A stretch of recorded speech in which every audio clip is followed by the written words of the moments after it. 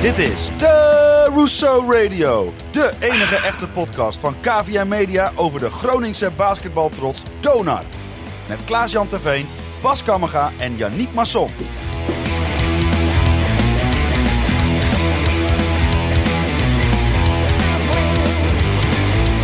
Vanuit KVM Media Headquarters is dit jouw favoriete podcast over Donar. Ja, we stomen lekker door. En Donar ook! In Plaza werd nota bene een reguliere overwinning geboekt op Charleroi. Hoogste tijd voor een echte test tegen twee maal Mechelen. Je luistert naar Dourisseau Radio, seizoen 3, aflevering 31.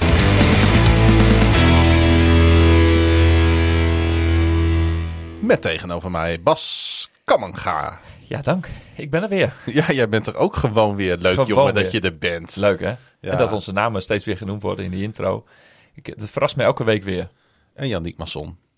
Ja, volgende week hebben we weer een rugnummer als podcastnummer. Zuidema. Precies, kijk. Ah, zo. Ja, als je van de cijfers bent. Ja, daar ben ik niet, hè, dat weet je. Want als je die twee getallen bij elkaar optelt, 3 en 2, dan kan er bij mij ook gewoon 6 uitkomen. Ik dus vind het nu al volkomen oninteressant. Ja, precies. Oh, moet ik nu die anekdote vertellen van de HEMA? Nee, dat doen we later. Oh ja, de anekdote van de HEMA. Daar zit ik me wel het hele weekend op te verheugen. Die komt aan het eind hoor. Bas, ja. Nog bij de HEMA geweest. Ja.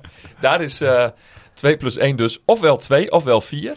Nou, dan is het heel onhandig om 3 hotdogs te vertellen. Dit is de korte versie van de anekdote. Laten we er maar mee beginnen. Want het is allemaal leuk en aardig wat er gebeurd is. En Donar heeft gespeeld. Maar wat nou precies 2 en 2 en zo is bij de HEMA, dat is ook best interessant. Maar als je mij vraagt of ik nog iets leuks heb meegemaakt het afgelopen weekend. Want dat probeer je toch tussen de regels door te doen. Dan was dit het niet. Het heeft al heel veel tijd gekost. En als je dat ook 5 keer moet vertellen. Dan uiteindelijk heeft het me gewoon een uur gekost. Van iemand die niet 1 en 1 kan optellen. Er zijn nu een paar mensen die kennen het verhaal. Maar de rest van de luisteraars zit zich nu af te vragen. Wat is er in vredesnaam gebeurd? Die vindt het een heel raar begin. Nou ja, oké. Zal ik het nog 1 keer doen? Ja. Nou, ik ging dus 3 hotdogs bestellen bij de HEMA zaterdag. In mijn pauze van de flescore-dienst. Dus ik doe de korte versie nu echt, hè. Ik zeg tegen het meisje, doe maar 2 hotdogs met saus en 1 zonder saus. Dus ik keek ze drukte wat op die kassa en ik denk, staat alleen maar 2 keer. Dus ik denk, nou, dat gaat niet goed. Dan heeft ze vast niet gehoord dat ik die ene zonder saus wil bestellen. Nou, tot daaraan toe nog niet heel veel paniek. Maar dus ik leg het nog 1 keer uit. Ik zeg, nee, volgens mij gaat er iets mis. Want ik wil graag 2 hotdogs met saus. En daarnaast nog 1 zonder saus. Dus zij tikt weer op die kassa. Wat schetst mijn verbazing. Zitten we naar te luisteren, joh. Staan er 4 hotdogs op het schermpje, zeg maar. Dus ik zeg, nou, volgens mij gaat het nu nog steeds niet goed. Want ik heb toch in totaal 3 hotdogs. 2 plus 1 is 3 hotdogs besteld. Dus ik leg het nog eenmaal uit. Ik zeg dus, en met mijn vingers erbij. Nou, dat kunnen we in de podcast natuurlijk niet zien. Dus ik wijs mijn duim aan. 1 met saus, 1 met saus, 1 zonder saus. U wilt dus eigenlijk 3 hotdogs, waarvan 2 met saus. Ja, goh. Ik zeg, nou ja, zo zou je het ook kunnen zien. Ja. Ja, en het mooie is, dit meisje, die tikt dus dan vervolgens 3 hotdogs aan op die kassa. Dat is ook je kunt er bijna aandelen van de HEMA verkopen tegenwoordig voor dat. Maar goed, dat doet er verder niet toe. Maar normaal gesproken gaat zo iemand dan zelf die hotdogs ophalen. Maar dat was ook niet zo. Want er stond dus iemand 4 meter verderop bij dus zo'n warmhoutkast om die hotdogs op te... Ja, heb je het een beetje meegekregen? Nou, die lag natuurlijk helemaal in de deuk. Want die had ook wel gehoord hoe dat allemaal mis was gegaan. Dat die bestelling 4 keer was opgegeven. En ze zat zo lang in de aanslag. Maar toen zei ik van nou, doe die 2 hotdogs met saus maar even in een zakje. En die andere los.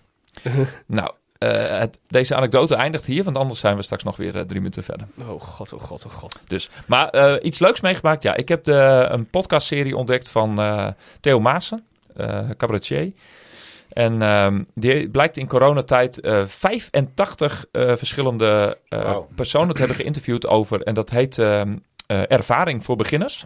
Dat gaat met name over artiesten, regisseurs, filosofen, van alles en nog wat. Die er dus precies een uur via een eierwekker getimed interviewt. Daar is hij dus in coronatijd mee begonnen. Nou, waarom ben ik daarop gekomen? Omdat Theo Maassen deze zomer zomergasten gaat presenteren. En ik was even wat aan het rondkijken. Hey, wat heeft hij allemaal op dat gebied al voor elkaar gekregen? 24 uur met heeft zij toch ook gedaan? Nee, dat was Wilfried de Jong. Ja, en Theo Maas heeft het ook overgenomen. Ja. Dat klopt hoor. Ja. Dus dat is weer net weer wat ander format. Waar je heel lang opgesloten zit met een min of meer... Ja, meestal een wat bekendere persoon. Ja. Maar hier komen ook mensen aan bod waarvan ik zelf nog het bestaan niet kende. Dat is soms nog wel eens een keer leuker om dat zo te horen. Dus een podcasttip om deze podcast mee te beginnen. Ja, precies. Podcasttip is... Podcasttip in een podcast. Ervaring voor beginners. Nou, er worden van allerlei hele uiteenlopende figuren worden daar geïnterviewd. Van Hakim, de memespeler van Sesamstraat, tot en met Henk Schiefmacher. Zeer kleurrijke tatoeëerder uit uiteindelijk Amsterdam. Ja, je ziet wel dat die man, die heeft wel iets met tattoos, als je die ziet. Dat, precies. Ja. Nou, kortom, dat. Jannie, Masson. Ja. concertje. Ik was Amsterdam. Ik was natuurlijk jarig, dus dat hebben we allemaal meegemaakt. ja. En heel veel leuke cadeaus gekregen. En hartstikke... We hebben niks voor je. Nee, weet ik. Hoeft ook niet. Ja, jullie aanwezigheid is al genoeg voor mij. Dat wisten we ook. Je krijgt wel een cadeautje als we in Londen zijn volgende week. Dat wordt heel spannend ineens, dit, hè? Gewoon een goed glas Hophouse. Oh ja. Oh, dat vind ik prima. Dat vind ik een mooi cadeau. Komt helemaal niet uit Twente, Hophouse. Laat maar. Hip-hop house dus. Over hip-hop house gesproken. Want het cadeau wat ik van mijn zuster voor mijn verjaardag gekregen had, was dat wij even naar Mechelen zijn geweest. Gisteren in de AFAS Live. Mechelen, de rapper van Ken Holders en Thrift Shop. En dat mag je allemaal opzoeken thuis.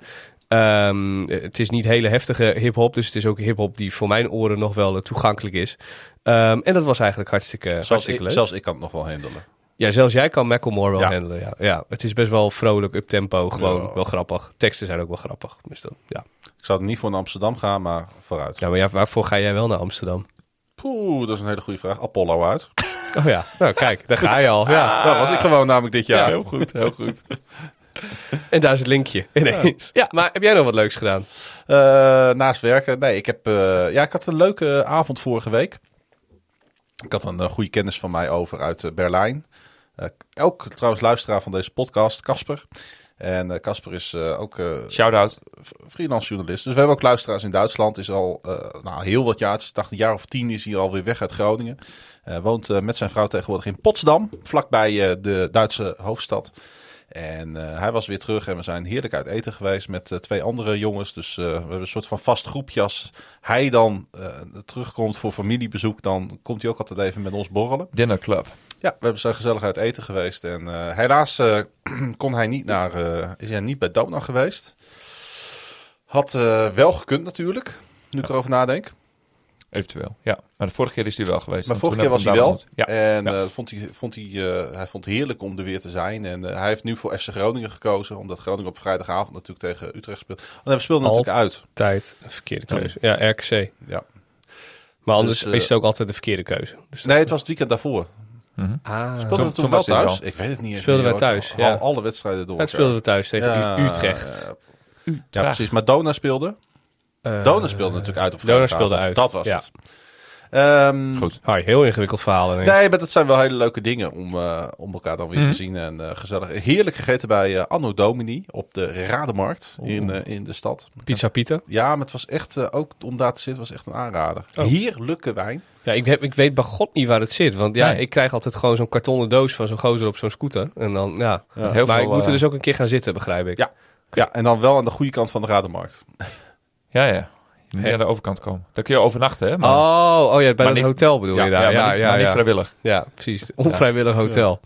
Hey mannen, we hebben gebasketbald weer, uiteraard. Want we zitten volop in de cross-border fase. En van de 7 wedstrijden heeft Donar er nu 5 gewonnen. De enige 2 wedstrijden die we verloren hebben was tegen de koploper Antwerpen. Die ongenaakbaar lijken. Ja. Maar over de andere B-Next ploegen zometeen nog wel even meer. Laten we eens inzoomen op ons eigen clubje. Ja, ik noemde het in de intro misschien een beetje spottend reguliere overwinning. Want zoveel reguliere overwinningen hebben we natuurlijk nog niet gehad. En toch voelde deze wel een beetje regulier, Bas. Want het verschil was best wel groot uiteindelijk, hè? Ja, uiteindelijk liep dat mooi op. Het werd in sommige delen in de wedstrijd nog net even spannend dat het verschil weer onder de 10 punten kwam. Maar ik had ook voor het eerst dat ik naar de zaal toe kwam. Ik dacht van, eigenlijk moeten we deze winnen. Dus dat zijn van die wedstrijden dat je denkt van, het... Komt natuurlijk ook omdat we die teams wat beter kennen ondertussen. Ja. We zijn uit al geweest. We zien ze regelmatig spelen. Maar ook omdat het team gewoon lekker op elkaar ingespeeld begint te raken. Iedereen wordt een beetje fit. We hebben natuurlijk nog de meest recente versterkingen die nu zeg maar er doorheen zijn van het wennen aan hallen, scheidsrechters, andere landen, wonen, weet ik veel. Dus dat begint nu wel een beetje op zijn plek te vallen. Ja, je ziet echt iets ontstaan en er is een ongelooflijk enthousiasme begint er te ontstaan binnen die spelersgroepen. Dat slaat over op de tribunes zelfs. Ja, want we hadden best wel een ruime rotatie. Ja. Liam Williams natuurlijk weer terug van de blessure. Kjeld kon weer ingezet worden. Zag er ook de paar minuten die hij heeft gemaakt ook weer goed uit. Ja, we zijn fit. We zijn heel fit. We krijgen Olaf Schafter daar nog terug. Dus die krijgen we er ook nog bij. En als je ervan uitgaat dat je Kjeld toch altijd wel... zoals ook deze wedstrijd werd hij er vlak voor rust of vlak na rust. Dat heb ik even niet helemaal helder op mijn netvlies voor het eerst ingebracht. Maar om tactische redenen verdedigend hem een paar minuten laten maken per wedstrijd. Dat lijkt me alleen maar hartstikke goed. Ja. Dus dan zou je zelfs naar een 11-mans rotatie gaan op dat moment. Dat hadden we zelfs vorig jaar niet. Dus dat is van een ongekende luxe. Maar de spelers die verder nu op de vloer staan, die ogen ook allemaal hartstikke fit en heel gretig. En eigenlijk hebben we deze hele wedstrijd gewoon gedomineerd en gecontroleerd. Ja, wat Bas net zegt, af en toe heb je in de wedstrijd momentjes dat je de tegenstander een beetje terug laat komen. Dat je het gevoel hebt dat het nog spannend wordt. Maar dan moet je ook altijd een beetje in je achterhoofd houden dat basketball is een game of runs. Dus het is altijd één team loopt wat uit, het andere team komt weer wat dichterbij. Maar er was eigenlijk geen moment in de wedstrijd dat Donar echt een hele diepe inzinking had. Klopt. Waardoor je echt in de problemen kwam. En we hebben weer een sterspeler gefrustreerd. Hè? In dit geval nummer 56. Javon Jackson. Yes, ja. Die was weer eventjes... die had eerder in de competitie 45 punten gemaakt, geloof ik. Hij is ook een van de topscorers in de competitie. Ja, dat is niet dat hij... Hij scoort niet elke week 45, maar hij komt elke week wel boven de 20 uit. Heel hoog, maar in die wedstrijd had hij bijvoorbeeld 10 drietjes. Dat is precies wat mensen vooraf tegen elkaar zeiden toen we het vooraf over deze wedstrijd hadden. Als je Jackson onder de 20 punten houdt, dan versla je Spirou Basket. Ja, vaak wel. Is dat dan te simpel geredeneerd of klopt dat eigenlijk wel? Nee, dat klopt wel redelijk. Nog niet makkelijk genoeg. Want, doe dat maar eens. Ja, alle schoten die hij heeft genomen waren... het lag niet aan de onoplettendheid van Donar. Er waren allemaal goed uitgespeelde scores. Alleen ik vond in de loop van de tweede helft dat hij niet meer voor zijn drietje ging, maar de hele tijd de basket op bleef zoeken. Dan hele zekere 2 punten scoren. Maar ja, dan kom je natuurlijk niet heel snel dichterbij. Vaak een serie... 5 uit 13, dat zijn natuurlijk geen cijfers die bij Jackson horen. Voor 3 punters? Nee, uit het het hele veld? Voor de 2 punters. Ja, precies. Ja. De field goal, zeg maar. Ja, oké, maar in de tweede helft begon hij wel te kiezen om dan even een stepbackje te doen en voor een zekere score te gaan. Maar ja, als hij naar de basket ging, werd hij vaak afgestopt. Ja, het probleem is een beetje dat hij heeft niet de aanvallende kracht om hem heen. Er zijn geen aanvallende goede spelers om hem heen die hem kunnen helpen in het aanvallende deel. Dus hij kan heel veel alleen, maar hij moet ook heel veel alleen doen. Mm-hmm. Dat weet je van tevoren. En waar wij afgelopen weken sowieso verdedigend gezien een heel stabiel, heel goed team zijn geworden. Hadden we nu ook gewoon een heel goed gameplan. Namelijk, je weet dat Jackson de meest gevaarlijke man is. Die moet hoog op de vloer opgepakt worden. Er moet heel veel druk op de bal zijn. En op het moment dat hij inside gaat, dan collapse. Dus zakt de hele verdediging richting de basket. En als hij naar buiten paast, die andere jongens zijn niet zo zeker van hun schot dat ze al die 3 punten er zomaar even ingooien. Heeft de toevoeging van Branch daar ook veel in betekend? Verdedigend gezien? Ja, ook wel, want je hebt een extra persoon die op een guard kan switchen. Dat Lian terug is daar heel belangrijk in. Want Lian is een hele goede verdediger tegen dat soort snelle jongens. Omdat hij gewoon heel snel op zijn voeten is. Wat ik wel opvallend vond, Matdevski is ook een goede verdediger, maar die is niet snel op zijn voeten. Nee. Absoluut niet zelfs. Dus die wordt heel vaak op snelheid geklopt. En dus zag je dat de hele tijd zodra Jackson erin kwam en Matdevski een van de weinige guards was op de vloer, dat Stimac heel snel ervoor zorgde dat er een andere guard bij kwam die dan Jackson kon verdedigen. Juist. Dus daar werd in rotaties ook goed rekening mee gehouden. Dus dat was wel heel positief om te zien. En zelfs Sander Hollanders had daar natuurlijk ook zijn rol verdedigend op een gegeven moment in, hè? Ja, want Sander is in teamverdediger. Dus als die moet opletten wat hij allemaal moet overnemen en hoe die moet switchen en weet ik veel wat allemaal, daar kan hij heel veel in leren. Maar 1 tegen 1 is het niet per se een slechte verdediger, want hij is snel, hij is sterk. Speelde sowieso zijn beste wedstrijd in deze hele cross-border fase, hè? Ja, denk ik ook. Had gewoon aanvallend hele nuttige minuten. Nou, en als we bij het begin beginnen. Daar wou ik eigenlijk naartoe. Want we zeggen wel eens over basketbal.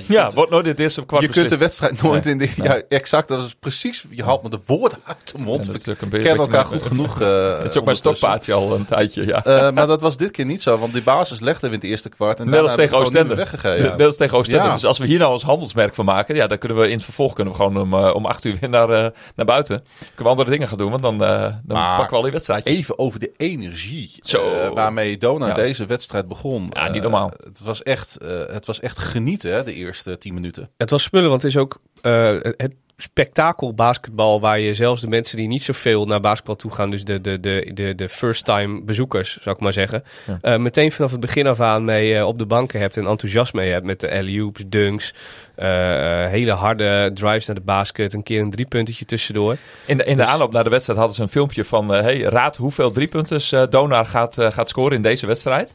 Maar goed, uiteindelijk had de vraag beter kunnen zijn hoe vaak is er gedunkt. En ik ben zelf niet heel erg van het dunken. Wel van het functioneel dunken, maar niet te overdreven. Maar jongens, er is 1 play, die heb ik zelf nog eventjes 5 of 6 keer teruggekeken toen ik uiteindelijk weer thuis was. Dat was de actie die over 4 schijven ging, die door Branch werd afgerond, 23-11 even uit mijn hoofd. En wat ik het meest bijzondere daaraan vond, is dat Branch die ging gewoon... die keerde zich naar het publiek. Die deed alsof de wedstrijd werd stilgelegd. En dat bleek ook. Want Charleroi die nam dus al de tweede time-out al in het eerste kwart. Ja. Nou, en als je dus als speler... zo'n overtuiging hebt van, weet je, dit is een denderdunk en hiermee zorg ik dat ik ze eigenlijk dwing tot een time-out, want ze weten het allemaal niet even meer. Is dit die play waarbij die aanvallende rebound uiteindelijk naar hem toegetipt wordt? Nee. Dit is eigenlijk gewoon... Nee, maar die kwam daarna. Ja, die kwam daarna. Hij had 2 dunks op rij. Precies. Ja. Nee, dit was eigenlijk gewoon een hele mooie opbouw van achteruit via 4 spelers die gewoon heel snel en daar ben je gewoon de hele tegenstander te slim af. Maar ook de manier waarop die dunk, en met name dat hij daarna zo gaat staan, echt als, hoe we hem nu al kennen als Branch, een mannetje, maar dan zonder de negatieve irritatie, maar gewoon te laten zien van, jongens, ik weet niet waar jullie mee bezig zijn, maar ik dunk hem er even in en ga jullie maar even een time-outje nemen. Maar dan moeten we eigenlijk nog even een stapje terug doen, want waar komt die play vandaan? Uit een defensive rebound van Brandwijk. Zeker. Ja. En die moet je er wel bij benoemen. Je moet iedereen erbij benoemen die op dat moment op de vloer staat. Nou, ik heb het net even niet uitgetekend. Ik ben geen Martin Drent die alles op een briefje noteert. Dat geeft niet, maar je snapt waarom ik dat benoem. Ja, nee, zeker. En het was dus ook het was geen fast break, want de verdediging was er wel weer op tijd om iets te kunnen doen. Ja, alleen ze waren net een fractie te laat, omdat het gewoon zo goed via over de linkerkant helemaal werd uitgespeeld. Maar ga vooral ook zelf nog eens even deze actie terugkijken. Ik denk, het was zo mooi, want iedere keer als zij een beetje het gevoel hadden, want zij maakte tussendoor een 3-punter van Libert, volgens mij, die wij niet goed verdedigden. Omdat we gewoon te traag waren op dat punt. Ja, maar volgens mij was dat ook zo'n 3-punter waarbij je ook weer zo'n collapsende defense hebt. Dus dat Jackson naar binnen moet en dat hij naar buiten gepaast wordt. En daar gaat er af en toe ook wel eens één van in, want dan ben je net niet op tijd terug om te contesten. Dat kan, maar dan zie je daar bij hun de bank omhoog vliegen. Waardoor zij ook weer net even dat puntenverschil onder de 10 brengen op dat moment. En dan komt onmiddellijk daarna die tip in dunk van Branch komt er nog weer achteraan. Waardoor je hun ook weer ziet van je ziet die coach ook daarop reageren. Ja. Hoe kan het nou dat we deze play hiervoor zo goed uitgetekend hebben en dan geven we dit zo weer weg? Dit geven we aan de andere kant op. En dat was een beetje het verhaal van deze wedstrijd. Iedere keer als zij het gevoel hadden van, we hebben een goede aanval. Want zij hebben best wel een paar goede aanvallen laten zien. Ja. Maar wij drukten gelijk alle hoop. Letterlijk drukten wij steeds weer met punten weg. En zij hadden inside heel erg het probleem dat Nathan Kuta niet meedeed. Een van de Nederlandse center van Spirou. Want daar hebben wij ook daardoor hebben we ook een enorm reboundend voordeel weer kunnen behalen. Ja. Of tenminste in elk geval voor mijn gevoel. Ik had niet het idee dat we heel veel aanvallende rebounds opgegeven hebben. En zelf hebben we er absoluut wel een paar gepakt. Dus dat was lekker. Maar daarin missen zij natuurlijk gewoon de afwisseling die ze normaal gesproken wel hebben. En dan dat moet wel even gezegd worden. Jij gaat even opzoeken wat want je had ook niet echt maar je had ook niet echt een punt inderdaad. Want dat is ook wel belangrijk om te doen. Dat Kuta is hun startende center normaal gesproken. Ja. En nu deed er een andere jongen mee. Die had wel een rugnummer, maar geen naam achter op zijn rug staan. Dus ik had het idee dat hij uit de jeugd van Spirou misschien ook een beetje gelukt was. Dat hij nu wat meer minuten mocht maken. Bedoel je die Atse? Die kwam vanaf de bank, hè? Ja. Maar die heeft maar 6 minuten gespeeld. Ja, maar die heeft ook met een reden maar 6 minuten gespeeld. En daardoor moesten die andere lange jongens en ook een aantal jongens die helemaal geen center zijn, die moesten veel meer minuten spelen.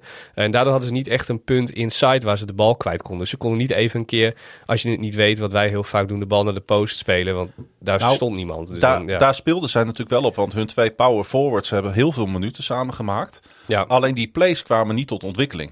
Nee.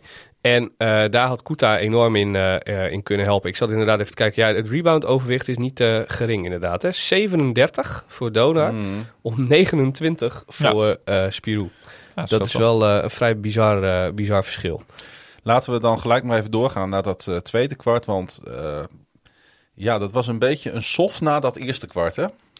Ja, ik hoorde achter mij op de tribune iemand zeggen... jongens, derde kwart is nog niet begonnen, hoor. Want normaal gesproken hebben we altijd in het derde kwart even een probleem. Dat je beetje denkt, een practical joke aan het worden. Ja, dat je denkt van, derde kwart is weer aangebroken. Dat is niet helemaal ons kwart.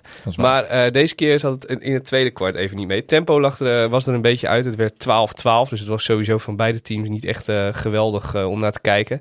Bleef wel goed verdedigen overigens. Maar aanvallend was het een stuk minder spectaculair. En vooral een stuk minder vloeiend en snel als daarvoor. Bijna alsof in het veld ook een beetje de gedachte was van oké, even een beetje op adem komen alvast. En dan even kijken of zij nu eens een keer uit de kast komen. Terwijl dat dus duidelijk niet de opdracht kan zijn geweest. Nee. Hè? Want in het eerste kwart was het ook overduidelijk. Hè? Dat zei ik ook tegen een aantal mensen toen ik de zaal uitliep. Het leek alsof ze de opdracht hadden om meer risico te nemen dan anders. Om een fast break te proberen uit te spelen. Of af en toe eens een keer die bal heel snel naar voren te gooien. Of een hele joep-dunkje te forceren. Zo'n cliché-uitspraak is dan er meteen vol opklappen. Ja, dat. En dat kan nooit zijn dat de coach dan zegt van... het gaat in de eerste keer wel aardig. Nu even zich gaan, temporiseren, energie sparen. Geen enkele reden voor namelijk. We zijn weer bijna compleet. De volgende wedstrijd is pas een week later. Nou ja, misschien ligt het daar wel aan. Ik heb daar nog een tweetje aangeweid afgelopen week. Want ik had het idee, we begonnen heel veel te wisselen in het tweede kwart.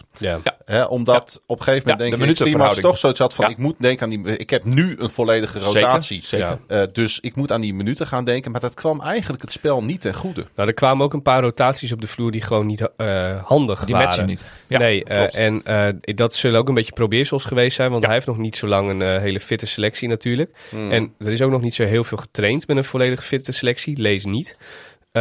Dus dan is dat ook een beetje proberen. Maar als je bijvoorbeeld Liam Williams op de point guard positie hebt, dat is verdedigend, is dat heel goed. Maar dan moet je er wel voor zorgen dat bijvoorbeeld ook een Branch en een Gaddeforce tegelijk op de vloer staan, zodat er meer aanvallende impulsen is. Want daar is Liam op dit moment gewoon even weer... Het was ook Liam zelf die een heel slecht tweede kwart speelde, hoor. Ja, en hij vertraagde heel erg. En dat is ook allemaal natuurlijk, komt terug van een blessure. En hij zit al niet in het meest geweldige seizoen uit zijn carrière, hoewel daar wel een behoorlijk stijgende lijn in zat. Ook vooral aanvallend, vlak voordat hij geblesseerd raakte. Ja, maar je kunt toch op zijn minst de bal bij een medespeler inleveren? Ja, vooral als je zo rustig aan, of tenminste voor hem misschien niet, maar als je ernaar kijkt, merkte je dat het trager werd, het spel, dat het stroperiger werd. En dan is het juist niet nodig om turnovers te maken, want dan zou je zeggen, dan bouw je zekerheden in. Ja, maar dat is ook net het verschil van tempo, zeg maar. Hè? Want de rest van het team is misschien gewend aan dat het allemaal weer een stapje sneller gaat. En Dion heeft duidelijk nog even wat wedstrijdritme nodig. En dat geeft je, want daar kun je helemaal aan wennen. Ja. Maar dan moet je er wel voor zorgen dat de line-up eromheen, dat daar bijvoorbeeld wel een Gaddeforce, die kan vanaf de forward-positie point forward spelen. Dus vanaf daar ook spel verdelen. En je kunt veel van Victor zeggen, maar er zit zeker tempo in. Dat is een soort stoomlocomotief als hij de bal opbrengt. Dat is net met Magdevski, die loopt zichzelf ook voorbij, zeg maar. Dat hij gewoon dingen te snel wil. En Branch en Taylor kunnen dat ook wel een beetje. Het zijn allebei absoluut geen point guards, maar je kunt ze wel gewoon uit een handoffje even in de pick-and-roll sturen en dan creëer iets. Weet je wel, zo moeilijk is dat niet voor hun. Vernon Taylor, die begon de wedstrijd met 2 P's. Had hij een beetje pech natuurlijk, maar ik had een beetje het idee dat hij aan het overcompenseren was. Dat was hij ook. Omdat hij helemaal in de high zat natuurlijk. Hij had die knuffel gekregen voor de wedstrijd, omdat hij natuurlijk een kindje heeft gekregen. Ja. Dus hij was helemaal fired up. Ja, hij wilde echt even iets laten zien. Wat ik wel grappig vond, dat hij zijn tweede fout in het eerste kwart kreeg. En dat hij toen meteen een soort sprint richting de bank trok. Zo van, ik weet het al, ik word gewisseld. Ga mij er maar uit halen. Ja, haal mij er maar even uit. Kwam pas helemaal aan het eind van het tweede kwart misschien weer terug. Ja, toen kwam hij weer terug. Ja. En toen miste hij ook zijn lay-upjes gelijk weer. Onhandig.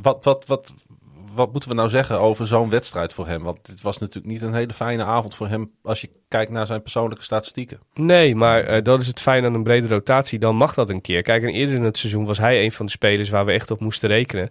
En als hij dan zo'n vorige week nog. Ja, vorige week nog. Laten we dat even niet vergeten. Ja, dus, als hij dan een off-night had, dan had dat meteen enorme gevolgen. Ja. En nu is dat eigenlijk niet zo erg, want dan zijn er andere jongens die dat wel weer invullen. En het is op zich ook niet zo erg dat hij niet zoveel minuten heeft moeten spelen. Want ik denk dat als hij vorige week nog zo'n last had van zijn hiel, dat is natuurlijk niet in 1 week helemaal over. Nee, en ik heb geen kinderen, dus ik zou het niet weten. Maar ik heb ook niet het idee dat als je een pasgeboren kindje hebt, dat je dan hele goede nagrust en weet ik veel wat allemaal hebt. Nee, over het algemeen niet. Maar dus dat speelt ook allemaal nog mee. Hè? Dus dat is gewoon even lastig. Even anders, maar ga maar wennen. Ja.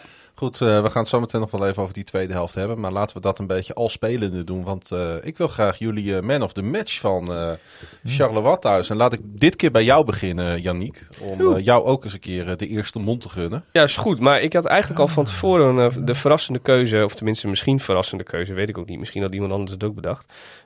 Maar Sander Hollanders in gedachten. Omdat dit nou eindelijk eens een wedstrijd was waarin Sander aanvallend weer met vertrouwen speelde. Hij speelde maar 10 minuten. Dat moeten we niet vergeten. Maar had in die 10 minuten wel gewoon 7 punten. Was keurig 2 uit 3 uit het veld. Knalde er een 3-puntetje in. De volgende die niet vol vertrouwen nam, gooide die overigens tegen de zijkant van het bord. Dat was wat minder handig. Maar goed, hij nam hem in elk geval. Gewoon zonder twijfel. Daar heb ik dan ook wel weer respect voor. Dan kun je hem ook missen.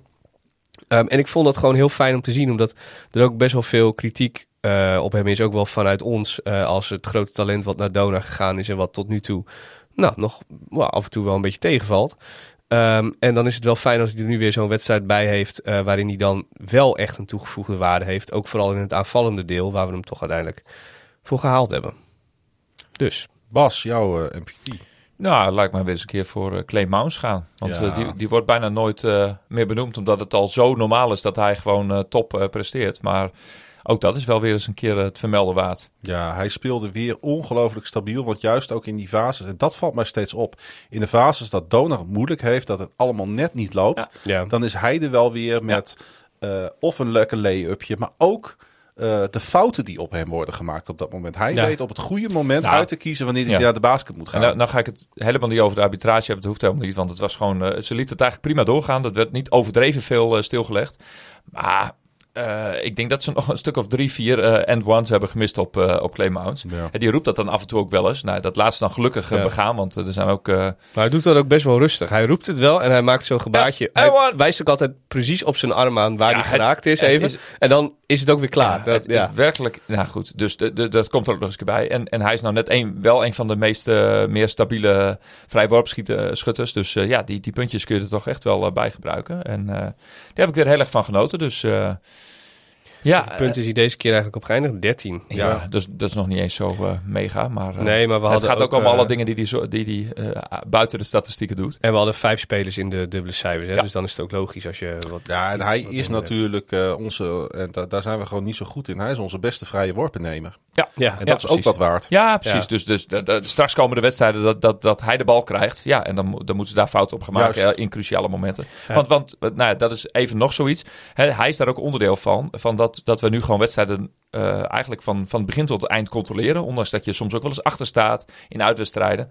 Ja, door die constante factor blijf je altijd in de wedstrijd. En weten we nu 5 van de 7 keer dat heel gedegen uit te spelen. Ja, dat is ook een kracht. En hij is er altijd. Hij is altijd fit. Hij is er vanaf het begin van het seizoen bij geweest.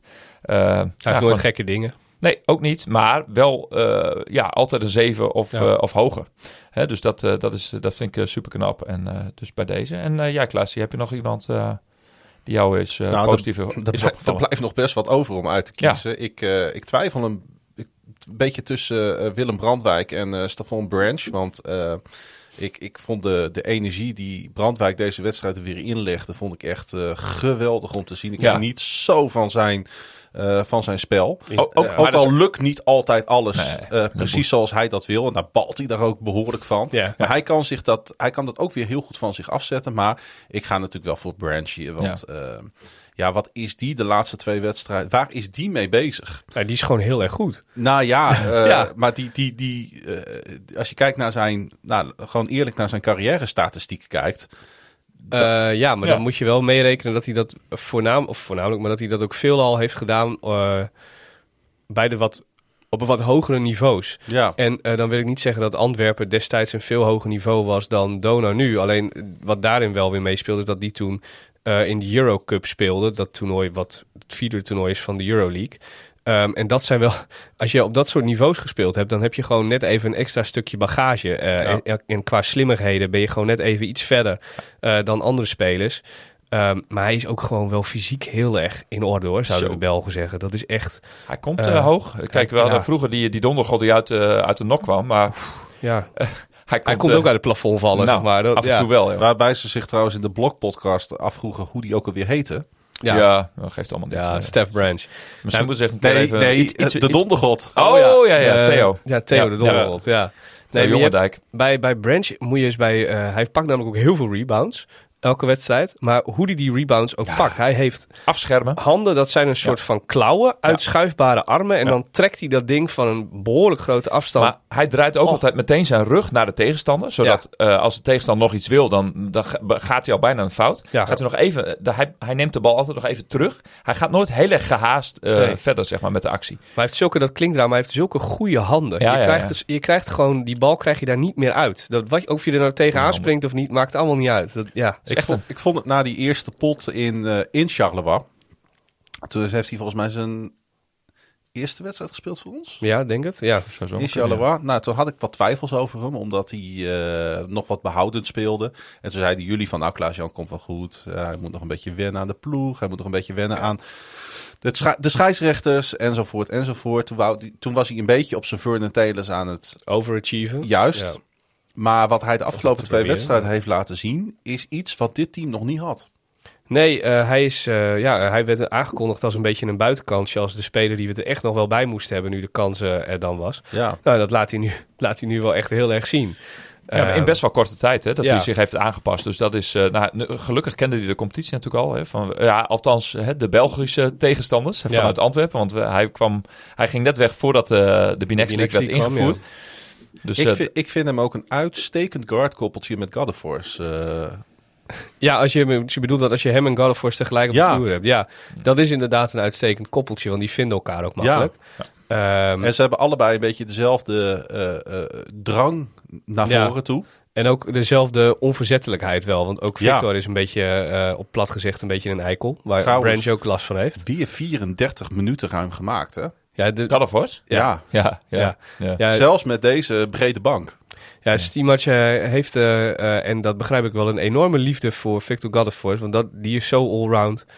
Die hebben wij allemaal. En misschien heeft hij wel een dubbele agenda. Dat hij denkt van misschien moet die jongen hier even wat langer blijven. Maar hij is ook gewoon zo allround. Ja, hij kan pasen, hij kan scoren, hij kan verdedigen. Op zijn plek zetten. Heb je die stiel op een gegeven moment in de tweede helft van hem gezien? Dat hij ertussen kwam. Ja. Hij stond exact op de goede plek en hij las de play, hij las de paas. Ja, en van 2 pasjes afstand, precies op het goede moment instappen. Ja. En zo had Branch trouwens ook, hè. Die dook er vol in. Ja. Dus dat was ook, dat is zo'n slimmigheid. Je weet wat de tegenstander op dat moment gaat doen. Wie me ook nog opviel, en dat was iemand die niet binnen de lijnen stond, maar dat was onze assistentcoach. Oh ja, Kevin. Die heeft best wel wat... laten we zeggen, volksmennende eigenschappen ontplooid, deze wedstrijd. Want die stond bij die play die ik dus net al benoemde, 23-11, stond hij ook enorm uit zijn plaat te gaan op een positieve manier. Echt voluit te juichen. En het bevalt mij heel erg hoe de bank van Donar meeleeft met de wedstrijd. En daar kan ik heel erg van genieten. Dat heeft ook een aanstekelijke werking op de rest van de zaal. Ja. Erg leuk. Ik snapte één ding niet, nou we het toch over coaching hebben. Ik had hem op mijn lijstje staan. Als ik me niet vergis, aan het eind van het derde kwart was er een moment waarbij Kjeld betrokken was met een bal wel of niet voor ons over de achterlijn. En spelers gaven toen aan van coach, je moet hier dit challengen. Want het is echt ons balbezit. Ja. Was het ook. Wat gebeurt er? Hij challenge niet. Stiemats blijft als een standbeeld werkelijk aan de zijlijn staan. Zo van nee, hier doe ik helemaal niks mee. Handjes op de rug en lipjes getuit doet hij dan. Vervolgens gooit hij Samardzic. Gooit er wel even een 3-punter in. Toen dacht ik even van dit kan nog zo'n kantelpuntje in de wedstrijd zijn. Dat je later zegt van hadden we dat nou maar gedaan? Had gekund. Alleen, als je terugkijkt, hebben we die challenge dus wel gepakt voor een balbezit. Ja. Uiteindelijk. Nog later in de wedstrijd. En die wonnen we. Ja. En dat is dan een kwestie van timing. Dat was in een fase, toen was de wedstrijd eigenlijk al in de tas. Ja. Alleen, daar heeft volgens mij de coach ook van aangegeven achteraf de persconferentie. Dat was gewoon een extra time-out. Free time-out op het laatst. De time-outs waren niet echt meer nodig. Op een gegeven moment denk ik van, man, we hebben nog 6 time-outs staan. Dus het kan nog wel eens een latertje worden. Ondanks dat het best daar helemaal niet naar uitzag. Maar hij heeft hem bewaard. En kijk, had hij hem niet moeten nemen, vind je, bij die bal waarbij de spelers zo overduidelijk vonden? Nou, het was het balbezit voor Donar geworden. Maar aan de andere kant snap ik ook wel weer dat je hem eigenlijk wil bewaren tot het laatste kwart. Ja, als het echt nog spannend wordt. Hij mondde uit in een 3 punten, waardoor dat gat weer onder die 10 punten maar kwam. Dat weet je op dat moment niet. Nee. En weet je... je weet wat zij gaan doen. Natuurlijk, maar weet je, de stand is dan nog niet zo gevoelig dan dat je in je achterhoofd hebt van, nou, weet je, het zal je toch niet gebeuren dat in de laatste 2 minuten echt iets overduidelijks is en dat je hem dan niet meer hebt. Want je hebt maar 1 challenge. Je krijgt, als je hem goed hebt, het is niet zoals bij tennis dat je hem, of bij volleybal dat je hem kan behouden, maar als je hem hebt aangevraagd, dan is hij kwijt. En in die zin vond ik dit wel een goede tactiek. Het heeft weer een hele aparte dynamiek. En de vorige wedstrijd hebben we gemerkt dat de coaches nog niet bepaald op de hoogte waren van waar je nou wel en geen challenge voor mag aanvragen. Dat was deze keer wat duidelijker. Wat dus voor het publiek dan ook weer een wat rustgevende werking heeft. Dan krijg je niet altijd dat mensen gaan proberen te challengen op dingen die je niet kan challengen, kennelijk. Ja, en ik vond het geen gekke beslissing op dat moment. Nou, ik wou hem toch even neerleggen. Ja. Hey, iemand die vrij wisselvallig speelde, dat was Odische Meka. Ja. Pieter. Hij valt een beetje uit de toon af en toe in zo'n wedstrijd, voor mij. Als je begrijpt wat ik daarmee bedoel. Maar hij is een beetje onhandig. Ja. Dus hij is verdedigend en reboundend wel goed, maar voor de rest is het aanvallend een beetje onhandig. Waardoor het ook allemaal soms een beetje... Kijk. Wat 4 turnovers in 14 maar minuten is wel te veel. En daar zitten ook dingen bij dat ik denk, kijk... de meeste mensen weten van zichzelf best wel een beetje, vooral als je een sport bedrijft, welke dingen je binnen die sport allemaal wel en niet kan. En heb je ook op je werk wel, je weet best wel goed welke dingen je op je werk wel goed kan en welke dingen je beter aan een collega over kan laten. Nou, daar heeft goede vergelijking. Daar heeft Pieter Olisemeka af en toe heeft hij daar een beetje kortsluiting bij in zijn hoofd, bij dat beslissingsproces. Want die denkt op een gegeven moment gewoon, ik ga even tussen mijn benen doordribbelen, dan haal ik hem nog een keer achter mijn rug langs en dan probeer ik zo een beetje. En dan vergeet hij even dat hij een best wel logge center van 2,6 meter is. Of af en toe moeten we even eerst naar zijn eigen kleur shirt kijken en dan naar die... Dat hij naar de goede kleur kijk, dat kan nog een keer gebeuren. Twee van die turnovers waren gewoon rechtstreeks in de handen van de tegenstander. Maar ik vind zo'n dribbel dan nog veel kwalijker. Want dan denk ik van maar je weet gewoon dat je dat niet kan. Dus begin daar gewoon niet aan. Nee, kijk, en dat andere, dat is dan weer...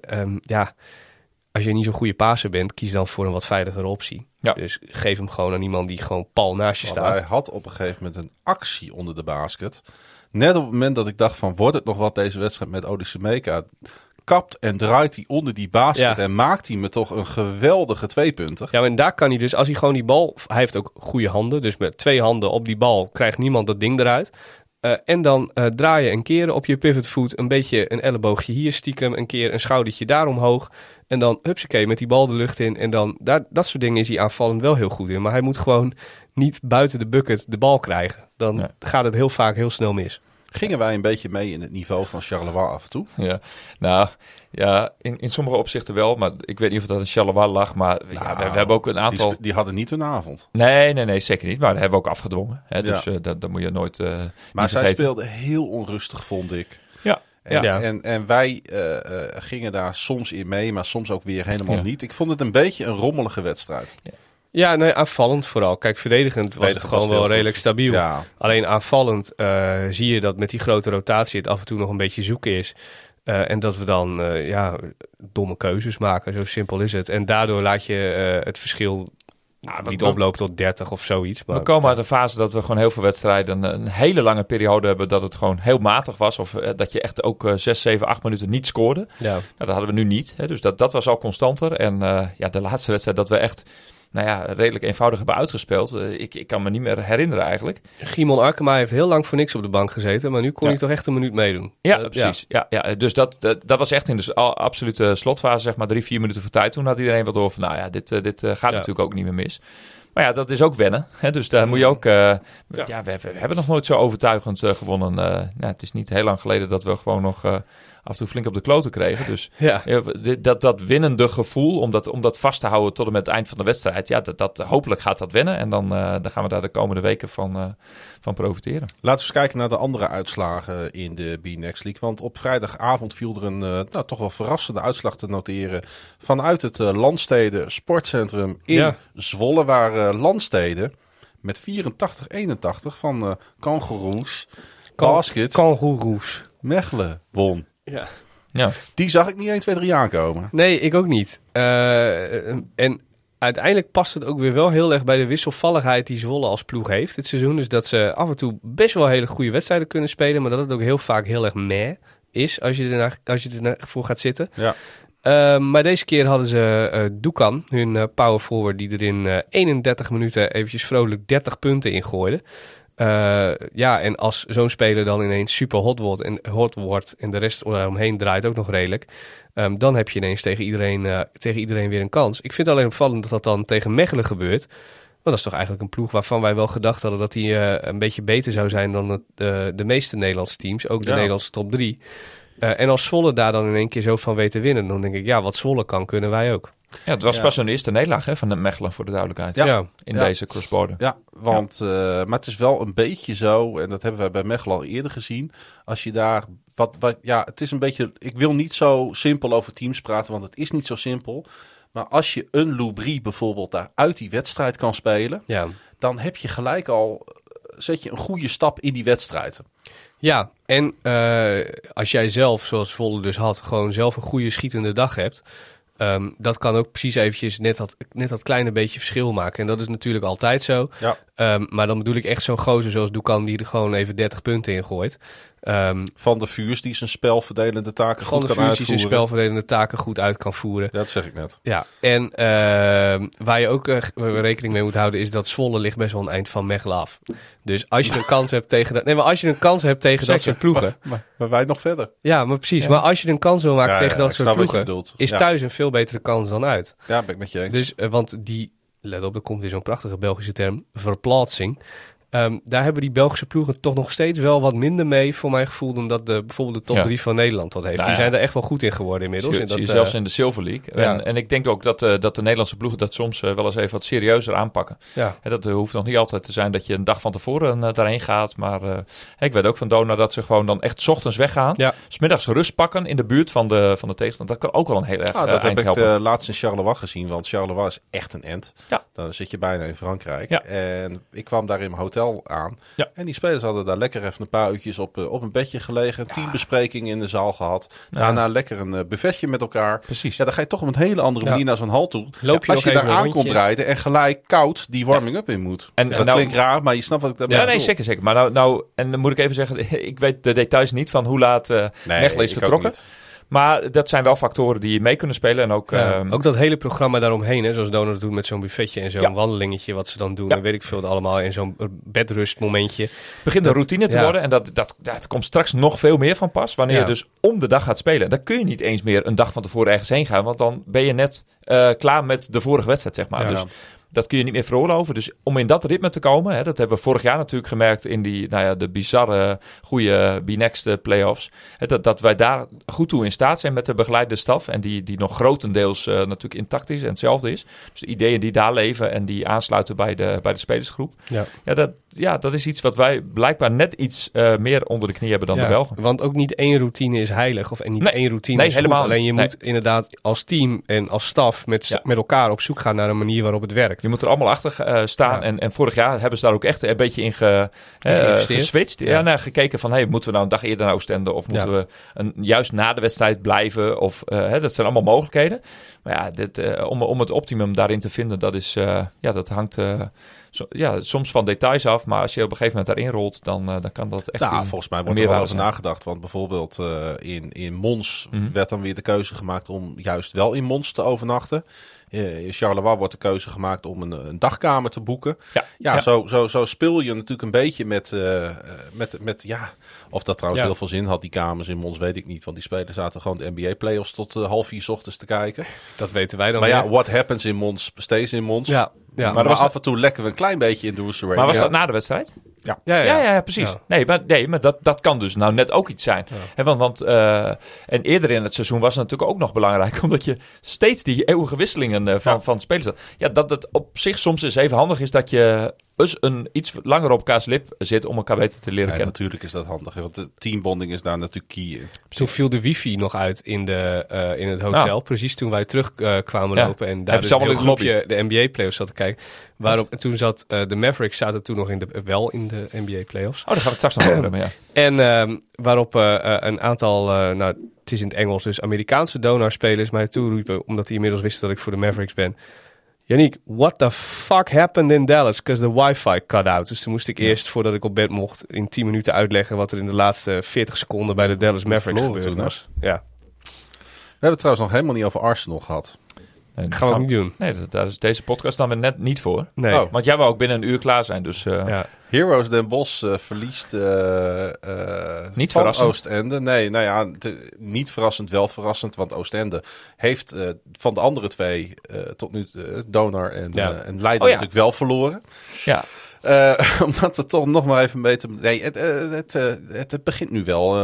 kijk, van Oostende kun je verliezen. Ja. Maar 1 uit 7... Ja, dan sta je er niet helemaal lekker op. Nee, het loopt gewoon niet lekker in Den Bosch en het lek is nog niet boven. Dus Erik Brouw kennende zal het come playoff time wel weer ineens weer boven zijn. Ik maak mij geen enkele illusies dat als de Nederlandse playoffs beginnen, dat Den Bosch gewoon weer daar is waar het hoort te zijn. Staat. Precies. Ja, maar ik denk wel dat ze nu wel bij Den Bosch een klein beetje zich zorgen te beginnen te maken over die bye-plekken. Dus die eerste, tweede plek. Ja. Met Donar wat zo opstoot. Nou, dat is een goede opmerking, want we staan nu in de stand gelijk met Den Bosch. Nou, eigenlijk had Bas het niet voor mogelijk gehouden dat wij Den Bosch nog voorbij konden. En dat zijn we ook nog niet, gezien de eindklassering vanuit de nationale fase. Maar we mogen nu toch echt wel van een reëel... Met die hele mogelijkheid. Perspectief in ieder geval spreken. Ja, nee, precies. De mogelijkheid is er nu echt. Nee, daar heb ik op voorhand helemaal geen rekening mee gehouden. Want wie had gedacht dat Donar 5 keer zou winnen en Den Bosch 1? Ja, die kans was ook niet... dat kon je niet voorspellen. Maar nu we op april zitten, dan moeten we het er toch even over hebben. Absoluut. En dat is een cliché, maar de wedstrijd tegen Mechelen gaat natuurlijk het verschil maken. Ja. Hè, want dat Donar zomaar even ook nog eens een keer uitwint bij Oostende. Die kans is heel erg klein. Ja, met Oostende wat dan daarna een week rust heeft in de eigen land. En ook nog moet vechten voor de bovenste 2 plekken in België precies natuurlijk. Dat ook nog. Ja, die moeten Mechelen nog even achter zich zien te houden. Dus dat speelt daar ook mee. Dat is echt super spannend. Zowel in Nederland en België. En ook onderling. Dus we zijn elkaar ook allemaal genaderd. Nou, dat is... Maar hoe leuk is het dat het hele pak in elkaar schuift. Prachtig format. En natuurlijk, de Belgen hebben nog altijd veel meer gewonnen dan de Nederlandse clubs. Mm-hmm. Maar dat maakt niet zoveel uit voor de top. Nee, uiteindelijk niet. En als je Silver en Gold League in elkaar schuift, dan wordt het verschil tussen België en Nederland nog veel groter qua aantal overwinningen. Ja. Maar ook daar zie je nu dat er af en toe wel eens een ploegje een overwinningje wegpakt, zoals Hoogste. Tegen Luik. Ja. Dus ja, weet je, ook daar wordt af en toe wel eens een keer een potje gewonnen. Alleen dat niveau moet nog echt wel een stukje omhoog. Uh-huh. Maar het is heerlijk om te zien hoe dicht die top van Nederland en België eigenlijk bij elkaar ligt. Hoe de top 5 eigenlijk wel, want alle Belgische ploegen zijn wel competitief. Bal wint ook gewoon van Mons dit weekend, hè? Ja, precies. 70-66. Ja. Om toch even ook met een schuin oog kijken naar de tijd. Den Bosch gehad. Ik wil toch even nog Aris benoemen. Tegen Telenet Giants, 68-87, zat er daar niet in. Nee, absoluut niet. Maar waar het een stuk spannender was in de 5 mei-hal, waar Leiden het toch wel heel erg moeilijk had thuis tegen Hubo Limburg United. En dat had om het maar even op zijn Vlaams te zeggen, een straffe ploeg is. Ja, dat hebben wij natuurlijk ook al ervaren, zowel thuis als uit. Dat is wel een ploeg, Hubo, wat zich echt vast kan bijten in een wedstrijd. Ja, wat heel fysiek speelt en met hele fysieke spelers.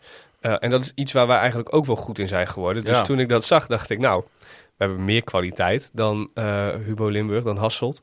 We hadden natuurlijk dat krankzinnige 4e kwart daar. Ja, en wij hebben ook wel die kwaliteit dat wij wel lekker gemeen en hard kunnen spelen. Dus laten we dat de volgende keer dat we tegen Leiden moeten, dat lekker eens proberen. Ik noem even voor de gein even 1 kwartstand uit die wedstrijd. Dat was namelijk van het derde kwart. Derde kwart, ik weet het, ja. 4-7. kijk, lekker. Dat is bijna dat is niet normaal. Ja, dat zegt alles. Ik heb de wedstrijd eerlijk gezegd niet gezien. Maar, nee, ik ook niet. Basketbal bij de onder 8. Daar wordt het ook wel 4-7. Ja, precies. Ja. Goed, nog even het klassement erbij pakken. Want dat we het even allemaal goed melden. Nou ja, tegen de Giants Antwerp nog altijd met 7 gewonnen, 0 verlies bovenaan. Maar met 1 punt voorsprong op Oostende. Wat nu gelijk staat met Mechelen. Maar vanuit de Belgische nationale fase net het voordeel heeft. Ja, daar werden ze nummer 1. Oostende nog steeds. Ja. Dus die hebben maar 1 wedstrijdje meer nodig op Antwerpen om alsnog aan kop te gaan. Maar daaronder wordt het natuurlijk heel erg spannend tussen de Nederlandse ploegen. Want Leiden, Den Bosch en Groningen. Maar ook een langzaam, sluipend Zwolle. Ja. Beginnen ze nu echt met elkaar te bemoeien. Ondanks dat we niet tegen elkaar spelen. De top 4 is toch gewoon in ere hersteld. Ik denk dat we dat wel kunnen zeggen, of niet? Ja, de top 4 is... Want Aris blijft als missie houden. Maar dat zei ik van tevoren al. Dat ze ergens 1 wedstrijdje moeten gaan winnen. Maar dat wordt een heel ingewikkeld verhaal zo langzamerhand. Dus dat is een beetje de afhaak, zullen we maar zeggen, in de Elite Gold. Maar voor de rest, is de top 4 inderdaad gewoon wat je ervan verwacht. Ja, we krijgen toch een ongelooflijk spannende Nederlandse play-offs als je dit zo ziet. Dat sowieso, maar eerst is het nog even heel spannend wie tegen wie gaat spelen. En daar weten we volgende week, als we hier weer zitten op maandag, heel veel meer over. Ja. Want we hebben 2 wedstrijden gehad, dus er zit nog weer een midweekse wedstrijd in. Zou je kunnen zeggen, met wat we nu deze afgelopen 7 wedstrijden gezien hebben, dat wij op dit moment, en dan heb ik het natuurlijk over de momentopname, dat Donar op dit moment het best spelende Nederlandse team is? Nou, als je een power ranking zou maken in Nederland, staan we wel hoog, dan staan we wel best wel hoog. En dat is niet alleen omdat we 5 keer gewonnen hebben. Ja. Niet alleen omdat we 5 keer gewonnen hebben, maar ook het verschil tussen de nationale fase en de cross-border fase. Ja. Dat is gewoon een groot verschil. We maken gewoon enorm veel progressie en het is nu de vraag van, is dat al klaar? Of kan dat misschien nog een stapje hoger? Nou, dan kan het nog helemaal leuk uitpakken. Maar goed, dat is misschien ook een beetje wensdenken. Daar moeten we altijd een beetje voor oppassen. Ja. Wat in ieder geval wel opvalt is dat ook Leiden en Den Bosch verdedigend in ieder geval ongelooflijk goed in elkaar zitten. Want die hebben nog minder punten weggegeven dan Donar. Ja. Maar absoluut. Dus we krijgen ongelofelijke fysieke battles. Ja, dat hoop ik, want dat vind ik heel erg leuk om naar te kijken. Ja. Dus dat is voor het publiek niet altijd even leuk, want er wordt een beetje te straag van. Ik hou er wel van. Net zoals ik bijvoorbeeld heel van verdedigend American voetbal kan genieten. Ja, maar je zit nu ook vaak aan de perstafel, daar onder die basket. Wat je daar bij dat soort fysieke wedstrijden te zien krijgt, wat voor klappen daar uitgedeeld worden qua contact lijf op lijf. Dat is, ik voel ze zelf af en toe. Dat is lekker, ja. Hey, de B-Next fase. Jongens, ik heb nu alweer zin. Ik heb nu alweer zin in de volgende wedstrijd. Hey, hoe gaat het eigenlijk met onze Nederlandse jongens abroad, overzees? Nou, er zijn wat transfers. Ja, want, laten we maar eens beginnen bij onze eigen. Onze eigen vriend van de show. Hij is toch een beetje van ons. Rink Mast. En zijn broertje loopt inmiddels ook rond bij Donar 1. Ja. Hey, Rink Mast heeft transfer kun je dat niet nomen, hè? Je noemt het de transfer pool. Dus ja wel hoor. Officieel heet het een transfer. Hij is van Bradley University gegaan naar Nebraska. De Nebraska Huskers. En dat is een bekende naam. Die kennen we ergens van. Want daar zat Lance Dieter op school. Ja. Maar ook onze naamgever. Misschien kunnen we even luisteren wat Jason ervan vindt. Hi Bas, super blij dat Rink is nieuw en Husker. Ik wens hem heel veel succes. Ik denk de program is up and coming. En ik denk Rink kan helpen ons naar de niveau dat wij willen komen. Dus ik ben super blij. En heel veel geluk, Rink. Wat bedoelt hij daarmee met up and coming? Nou, ze zijn... Dat is er nog niet. Ze zijn in hun conference niet bepaald het beste college wat erbij loopt. Ik weet niet, hè, want ze hebben wel een enorme reputatie. Ja. En ze spelen in de Big Ten. Ja, precies. Wat een hele grote conference is binnen het college basketbal. Een hele goede conference. Dus je speelt, als je daar speelt, wel echt tegen de top colleges de hele tijd. En wat je bij Bradley nog wel eens hebt, is dat er af en toe nog wel eens een wedstrijd tussen zit tegen een college die wel divisie 1 is. Maar die er niet bijzonder veel van kunnen, gezien de competitieniveau waarop jij zelf speelt. Het is eigenlijk een beetje vergelijkbaar met Nederland en België in de B-Next League. Ja, en bij Nebraska kom je bijna geen, ook nog wel eens een keertje hier en daar, maar kom je eigenlijk bijna geen slechte ploegen meer tegen. Dus is de weerstand waarop je speelt in elk geval gewoon heel erg hoog, wat weer goed is voor je ontwikkeling. En ik zag ook dat Jesse Edwards... en dat was best wel groot nieuws zelfs in Amerika. Ja, want Jesse Edwards is een behoorlijk populaire college-speler. Hij heeft het ook supergoed gedaan in zijn jaren bij Syracuse, waar hij eerst zat. En die gaat nu naar West Virginia. Ik zat gewoon SportsCenter te kijken. Dus daar was het we hebben het gewoon over nationale Amerikaanse televisie. En daar werd het gewoon als breaking nieuws gebracht. Ja, want hij is echt een van de sterspelers van Syracuse. Ja. En dat is ook geen klein college. En hij gaat nu naar West Virginia. Maar daar is ook weer een Donar-linkje. Want West Virginia is het college van Kerr Kriisa. Wat weer de zoon is, zoals we al wel vaker gezegd hebben, van Valmo Kriisa. Dus daar ook weer een leuk linkje. En Jesse Edwards, wat je zegt op SportsCenter. Ja, het is in Amerika echt best wel een grote naam. Echt een fenomeen, ja. Hij zat ook niet voor niets bij het Nederlands team voor de selectie van Eurobasket natuurlijk. Misschien als je niet heel erg ingevoerd bent in het college basketbal en je zit naar deze podcast te luisteren, is het dan een gekke vraag of deze jongens ooit nog weer beschikbaar komen voor de Nederlandse markt? Ja, misschien ooit wel, maar niet voor hun, laat ik eens een getal noemen, 35ste. Denk je dat echt? Dat denk ik. Is er geen enkele kans dat zo wel... Ja, de Henk Norel-route. Nee, aan het einde van hun Europese carrière die ze mogelijk gaan maken. Kijk, ze hebben allemaal de droom om in de NBA terechtkomen. Nou, dat zie ik bij allebei niet zo snel echt gebeuren. Dat wordt meestal niet. Hè. Dat is echt maar in 1 van de 100 gevallen, zeg maar. Maar dat zij een goede Europese carrière kunnen draaien, dat staat buiten kijf. Laat ik het zo zeggen. Als we ze daarvoor terugzien, en 35 is dan een beetje overdreven, maar stel we zien ze voor hun 30ste, 32ste zien we ze hier weer terug in Nederland. Dan is er iets misgegaan onderweg. Nou, of het moet een hele overtuigende keuze zijn geweest dat ze de luxe hebben om voor maar dat toch betekent ook dat jij geld... ze inschat als echt heel goed. Want als ik bijvoorbeeld... kijk, die heeft niet voor een grote college uiteindelijk gespeeld, maar de Willem Brandwijk route erbij pak. Ja, maar goed, aan de andere kant heb je ook Jordi Kuiper, die gewoon eigenlijk te duur is voor Nederland. En dat is dan, ook met alle respect voor vriend van de show Jordi Kuiper. Maar weet je, dat zal niet meteen de beste speler van de Nederlandse competitie zijn. Maar ja, die kan elders gewoon meer verdienen. Dus als je een broodbasketballer wil zijn in Europa, dan zijn er veel competities waar je gewoon beter terecht kan. En heeft het, als ik zo dat een beetje van een afstand kan inschatten, ook verschrikkelijk naar zijn zin in Spanje. Ja, natuurlijk. Dat komt er ook eens een keer bij. Helemaal na het verhaal heel populair daar. Speelt daar veel, speelt er goed. En is ook wel een speler die altijd goed ligt bij het publiek door zijn speelstijl. Ja. Dat harde, dat fysieke. En helemaal na het verhaal wat hij natuurlijk in Frankrijk heeft meegemaakt, waar het helemaal niet liep, zeg maar op persoonlijk vlak. Hè. Dus dat is super knap dat hij dat elders wel maar moeten wij deze kan. Twee jongens daar ook inschatten? Tweede niveau Spanje? Of zeg je van... daarboven. Rink en Jesse Edwards allebei echt wel daarboven. Die kunnen wel richting... Hebben we het dan gewoon over Eurobasket spelers? Eurobasket sowieso. Het Nederlands team gaan ze sowieso wel halen. Maar de Euroleague zit er ook wel in. Dat bedoel ik. Ja.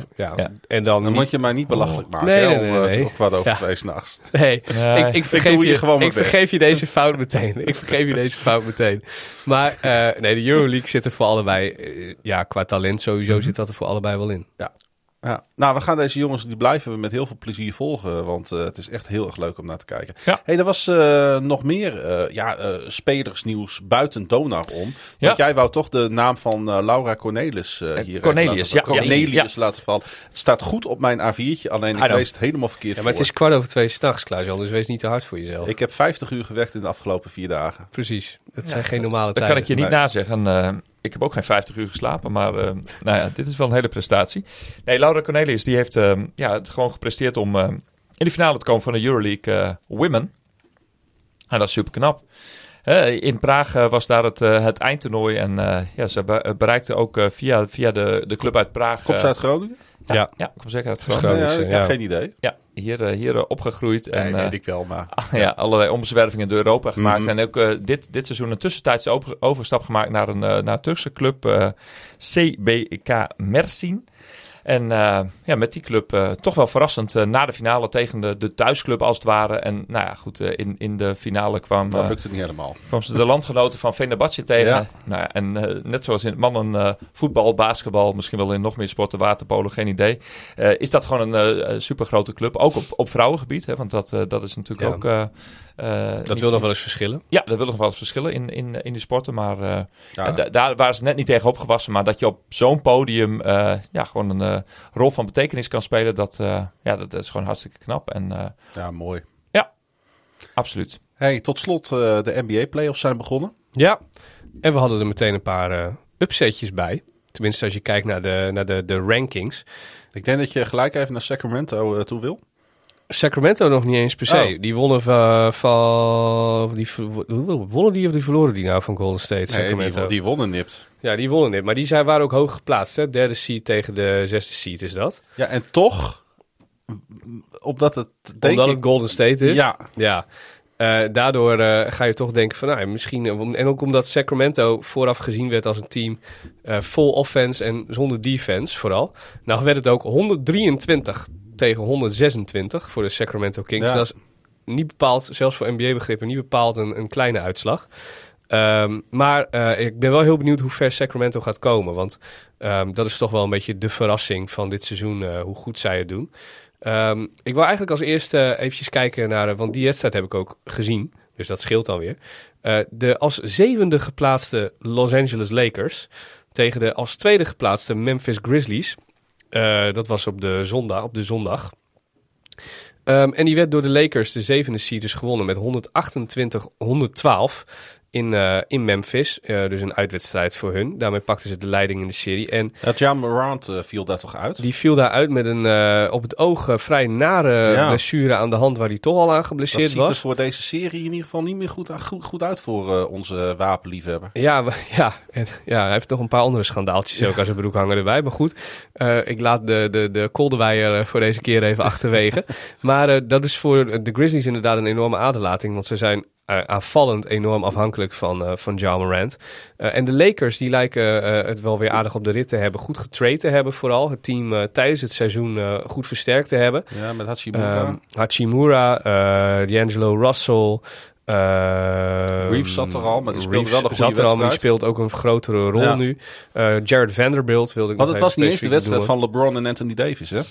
Nou, ik vond het wel behoorlijk de wedstrijd van Anthony Davis. Maar uiteindelijk werd het de wedstrijd van Austin Reeves. Die op het einde al die driepunters erin begon te knallen. En LeBron, die speelt ook gewoon met een geblesseerde voet nog. Dus wat dat betreft heb je binnen die serie wel allerlei leuke verhalen binnen dat Lakers team. De Heat als achtste geplaatst, wonnen van de Bucks. Ja. Niet mijn favoriete team, de Heat, dat weet je. Nee, maar de Bucks ook niet per se mijn favoriete team. Ondanks dat de sterspeler daar een Europeaan is met Giannis. Maar maar ook het is een beetje gelijke story als met Morant. Met Antetokounmpo ging het ook niet goed in deze wedstrijd, want die raakte ook geblesseerd. Ja, die werd die maakte een charge, maar die raakte daar zelf behoorlijk ernstiger bij gekwetseerd dan zijn tegenstander. Gekwetseerd. Ja, gekwetseerd. Ik zocht even een mooi woord, maar ik kon niet echt snel een mooi woord vinden. Toen maakte ik er dit maar van. Ja. Maar zij hebben natuurlijk met, als ik me niet vergis, Harrow, hebben zij een 3-punt specialist bij Miami. En als die op stoom is... Tyler Harrow, ja. Ja, en...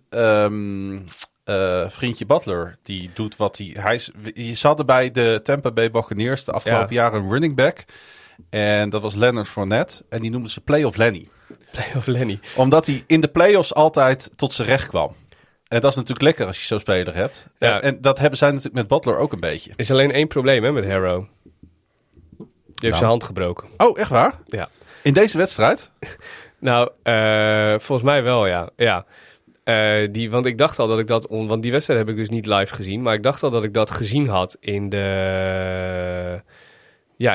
op TikTok kwam dat voorbij. Want ook op TikTok weet... ik heb wel samenvatting gekeken van deze wedstrijd. Maar hij is op een gegeven moment een play waarbij hij op de vloer duikt achter een bal aan. En daarbij breekt hij zijn hand. En het is doubtful of hij daarmee kan spelen. Nou, het lijkt het mij dat als jij basketballer bent en je breekt je hand, dat je gewoon niet kan spelen. Maar ik ben geen dokter. Nee. En ik wou de Clippers nog even ik wou dat zeggen, want dat was eigenlijk nog een upsetje. Ja, want de Suns zijn niet heel hoog geplaatst als vierde. Ondanks dat zij een bizar team hebben met Kevin Durant, Devin Booker, DeAndre Ayton, Chris Paul. En ook nog een paar hele leuke roleplayers erbij. Dus die zijn echt star-studded, zeggen de Amerikanen dan. En die verloren gewoon de eerste wedstrijd van de als vijfde geplaatste Clippers. Het was zelfs de eerste nederlaag van Kevin Durant bij de Suns. Ja, en voor de Clippers, dat vind ik eigenlijk een beetje een bij elkaar geraapt zootje. Naast Kawhi Leonard en Paul George hebben ze nu ook Russell Westbrook als een gast die op een heel groot contract speelt. Maar die is naar hun toe getrade. Speelde niet goed trouwens. Die speelde niet goed, maar Russell Westbrook is altijd een beetje hit or miss. En zal het ook altijd een beetje blijven. Ik praat het toch aardig doorheen, hè? Voor een niet-NBA-kenner. Ja, maar jij moet voor Flashscore moet jij daar tegenwoordig heel veel over schrijven. Dus jij houdt dat heel goed bij. Dat vond ik toch ook wel heel opvallend dat zij die eerste wedstrijd gewoon wonnen. Want ik had de Suns, ik had echt gedacht, je denkt 4-5 ligt dicht bij elkaar. Maar ik had echt gedacht dat de Suns die serie makkelijk zouden winnen. En op deze manier gaat dat gewoon niet gebeuren. Nee. Volgende week komen we wel even op terug. Want dan weten we precies namelijk hoe de eerste series verlopen zijn. En dan kijken we even verder naar het programma. Hakken we er weer even kort doorheen. Is het nou echt genieten voor jou als NBA-liefhebber en volger? Ja, de play-offs wel. De play-offs zijn altijd genieten. Ik vind het alleen jammer dat de Mavs niet meedoen. Ja, maar ja. Nee, die hebben een dikke boete gekregen omdat ze niet helemaal goed hun best hebben gedaan. Nee, die zijn expres aan het verliezen geweest op het einde. Voor betere picks. Terwijl ze eigenlijk tegen die overwinning tegen Chicago aan zaten, hè? Ja, maar daarom hebben ze ook die boete gekregen. Ja. Viel een beetje op. Dat was het. Jongens, de volgende keer dat we gaan spreken, volgende week, dan weten we veel beter hoe we ervoor staan. Wat jij terecht zei, Bas, want dan hebben we 2 keer tegen Mechelen gespeeld. Maar in de NBA hoop ik dat er nog heel wat potjes nog net niet beslist zijn. Het zijn allemaal best of 7 series. Hè? Ja, dus, dat is waar. Ik denk dat we nog een weekje langer moeten wachten. Die Amerikanen zijn knettergek dat ze dat nog steeds allemaal best of 7 Nee, juist goed. Ja? Nee, mooi, man. In hun format vind ik het goed. In Nederland moet je ermee ophouden. Dat hebben we gelukkig gedaan. Ja. Maar laat ik die vraag dan toch nog even opwerpen. Als we elkaar de volgende keer weer hier om de stamtafel treffen. IJs en wederdiende. Van de 2 wedstrijden tegen Mechelen, hoeveel hebben we er gewonnen en verloren? Doe ik gek. Zeg ik dat we ze allebei gewonnen hebben en dat we ook nog van Oostende winnen. Ja, maar dat zeg ik nu alvast. Dat hoeft nog niet, hè? Want maar die laatste die blijft alleen staan als we inderdaad allebei gewonnen hebben. Nou, ik denk dat we... Ik hoop dat we woensdag winnen, maar ik denk dat we gewoon nog even een keer verliezen. En waarom? Omdat het nou net even de gekste hal van de Benelux is. En er zijn heel veel spelers die daar nog niet heel veel meters hebben gemaakt. Ik heb het er even met Willem over gehad. Ja, die weet de weg. Want ik zeg tegen Willem, moet je luisteren, jij weet hoe kut het daar is om te spelen. Pardon my French. Ja. Hij zegt, dat is niet best daar. Hij zegt, die beleiding. Ja, ik zeg inderdaad, die beleiding. Ik zeg, en die muur. Ja, die muur. Ja. En dat publiek. Ja, wat er niet is. Maar ook weer wel. Voor die English-speaking Donar players... The red lines you play on the red lines. Red lines? Oh. Ignore the white ones. Okay. Ik zeg Because Willem, in the Willem-Alexander Sportcentrum you have the blue lines. Yes. Ik zeg, Willem, jij weet het. Dus aan jou de taak om over te brengen aan de rest van de selectie hoe vervelend het daar is om te spelen. En vooral, ik heb gezegd, laat je niet afleiden. Speel je eigen spel. En dat is een vreselijke open deur in sport. Ik hou er niet van. Maar in Mechelen gaat hij op. In sport moet je ook af en toe gewoon lekker eens even een open deur intrappen. Want dan, maar Branch die zal de weg wel weten. Die heeft in Antwerpen gespeeld. Dus dat is net even een voordeel. Maar goed, we moeten gewoon even... Odysseus Meka natuurlijk vorig jaar bij Leiden. Maar jij zegt dus 2 uit 2. Jij zegt 1-1. Ja, 1-1. Ja, we gaan zaterdag wel gewoon weer winnen. Gewoon weer... Ja, moet je mij horen, hè. Na 5 jaar amper iets van betekenis. Nee, gekheid. Flauw. Ik denk dat woensdag gewoon heel lastig wordt. En dus kun je daar alleen maar bonuspunten halen. Ja. Maar 1 winnen, 1 verliezen, dan zit je heel goed richting sowieso de 3e plaats en misschien wel de 2e plaats als Den Bosch nog een beetje blijft wankelen. Ik zet hem ook op 1 uit 1. Nou, top. Dit klinkt als een muziekje van de jeugd. Nou, en ik zat gistermiddag toch eens even in het was. Weer, blauwe lijnen, hoorde ik net. Ja, ongelooflijk. Lekkere koffie gehad? Donar blauw. Ja. Voor vanwege het blauwe bloed cent, ook, van de naamgever van het complex? Ja, dat zou kunnen, ja. Wiener Melange voor 60 cent. Waar krijg je het nog? Ja, voor corona was het al zo. Dus de prijsverhogingen zijn daar bij de Selecta koffieautomaten worden niet doorgesponsord, maar wie weet. Het is enorme diepvrieskoffie. Ik moet een beetje gaan doorpraten om de uitslagen ook nog een beetje tot hun recht te laten komen. Donar stond 2 seconden voor tijd nog met 67-68 achter. De onder 22 hebben we het dan over, tegen Leiden. En toen kwam broertje Adatunji naar de lijn. En die moest er even 2 vrije worpen inschieten. En dat deed hij. Nou, er waren nog een paar secondjes te gaan. En daarin wist Leiden niet met te scoren. Dus Donar heeft nu de 4e plek veiliggesteld. En gaat daarmee met thuisvoordeel naar de play-offs. Daarin is waarschijnlijk balweert de tegenstander. En die tegenstander treft het komende zondag, ook alvast eventjes. Want dan is de laatste reguliere wedstrijd in het was. En vrijdag moet de onder 22 ook nog op bezoek in Utrecht bij U-Ball. Jeetje. Maar goed, de 4e plek is zeker gesteld. Was er een beetje publieke belangstelling? Ja, sowieso. Alle ouders en... dat was gewoon leuk. Het was gewoon een leuk sfeertje. De hele onder 18 zat ook nog op de tribune. Want die hadden daarvoor thuis gespeeld. Mooi bruggetje. En die wonnen uiteraard ook van... dan moet ik even goed kijken. Want daar was ik zelf niet bij. United Academy uit Bemmel. Met 76-61. Die hebben daarmee... niet in Amsterdam spelen? Nee, die niet. Die moesten die hebben nu hun eerste plek veiliggesteld. En die spelen in de... play-offs tegen de nummer 1 van de A-pool. En komende zondag ook weer spelen ze om 12:30 tegen Triple Threat uit Haarlem. Kijk, maar dat wist je dan weer wel. Die ken ik. Nou is dat muziekje nog mooi gaande. En, gewoon een hartstikke leuke middag gehad. Echt leuk. Een stukje beleving. En daarna nog even naar de HEMA. Nee, op zondag niet meer. Nee. Op zondag nooit naar de HEMA. Nee. Op zondag ben ik even naar Kardingen geweest. Oh ja. Maar dat is weer een heel ander verhaal. Mannen, bedankt voor jullie komst naar de studio. Ik zie jullie graag volgende week weer. Wil je nou reageren op deze aflevering? Nee, niet doen hoor. Dan kun je nog een outro muziek. Nee, interactie moeten we niet hebben, want dat gaat helemaal mis. Ook bij de Bene Blokparty. Je werd nog genoemd, hè? Ja, daar moeten we het nog even over hebben, hè? We zijn nu... Ik weet niet of ze nog luisteren. Ze hebben mij echt volkomen verkeerd geïnterpreteerd. Ja, precies. Kijk, de mensen kunnen nu zien hoe lang... we zitten op 1 uur en 11 minuten. Ik wou gewoon... Kijk, ik wist dat ze die aflevering daarvoor over sfeer hadden gehad. Alleen die heb ik niet geluisterd. Oh. Ja, zo eerlijk moet je ook wezen. Ja, mijn vraag was een beetje mosterd naar de maaltijd. En toen dachten ze van, die Klaas-Jan TV die wil een schouderklopje voor zichzelf. Ja. En voor die sfeer die ze daar hebben neergezet in Hasselt. Nou, dat viel eigenlijk best wel mee. We hebben gewoon een paar keer door die zaal geblaad en dat was het. Maar... je wil credits voor Donar. Dat is wel zeker credits voor Donar. Ja. Nee, die wil jij. Nee. Oh, niet. Nee, leg even uit. Ik wil helemaal geen credits. Ik wil gewoon vooral dat er negatief wordt gepraat over België. Nee, dat ook weer niet. Nee, niet over België. Nee, maar die enorme teringherrie. Ik vond het wel weer een verademing om in Martini Plaza te zitten, wat dat betreft. Ja. Echt, het was gewoon normaal. Ook de DJ, ik knalde er af en toe was wat uit. Maar het was op een goede mix. Goede mix. Op een goede geluidsniveau. Zeker. Je moet het op het goede moment doen. Als het net even een beetje inkakt allemaal, dan even een klein muziekje. Ja, voor de rest...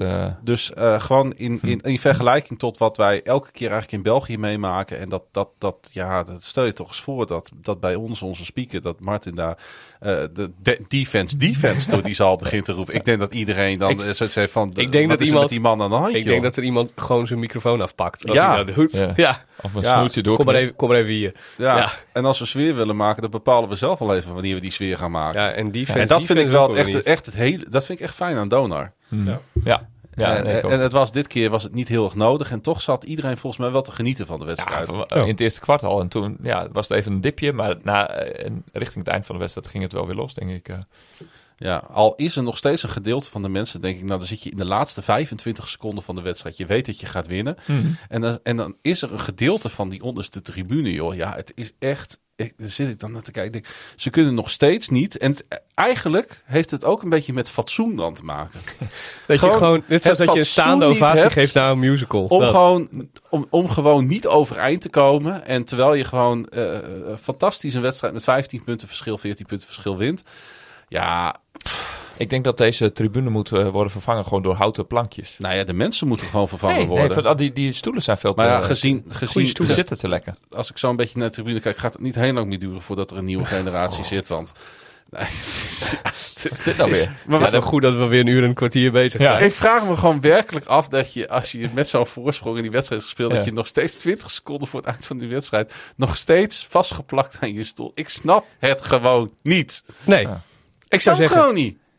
Gaan ze gewoon eens vragen. De kop van deze... Nee joh, ik ga toch helemaal niet... Joh, ik ben in Hasselt in discussie met mensen geweest. Dat liep niet zo goed af. Nee, dat was inderdaad geen succes. Nou, die mensen hebben nooit... En ik ben nog steeds van de school, weet je, dat je het helemaal zelf mag weten. Ja. Alleen het probleem is, die mensen sleuren elkaar er een beetje in mee. Ja. Want je ziet dan echt een clubje. Een clubje zitten inderdaad. In een specifiek vak, op bepaalde rijen, zeg maar. Ja. Nou, het klinkt misschien heel stom, maar ik vind dat het ook gewoon met fatsoen te maken heeft. Als die jongens, waarvoor ga je nou naar die sport toe? Omdat het is toch fantastisch om die jongens te zien knokken voor ons clubje. Ja. Nou, dan mag je ze ook wel wat teruggeven. Mag je ze ook af en toe even bedanken. Ja. En dat mag wel iets enthousiast. Ja. Nou ja. Wij zitten thuis al genoeg, dus we moeten wel staan. Precies. Want ik heb op zich wel genoten hoor, van de sfeer afgelopen. Was wel lekker. Ja, was niks mis mee. Goed. Iets met een aftiteling. Yannick. Ja. Via Yannick Masson. Ja. Bas via Donar 2014. Mij via Klaas Grun. Dourisseau Radio is op Twitter, Facebook, Instagram te volgen via Donar Podcast. Je kan je op deze podcast abonneren via Transistor, Spotify, Google Podcast en Apple Podcast. En luister je via Apple Podcast, laat dan ook even een leuke recensie achter. Dourisseau Radio is een productie van KVM Media. Volg hen via het KVM Media. Neem een kijkje op kvmmedia.nl. En nog belangrijker, steun ons via onze Petje Bedagpagina. De link vind je in de show notes, social media. Dit was seizoen 3, aflevering 31 van Dourisseau Radio. Wij blijven het zeggen. En zeggen. Tot Donar!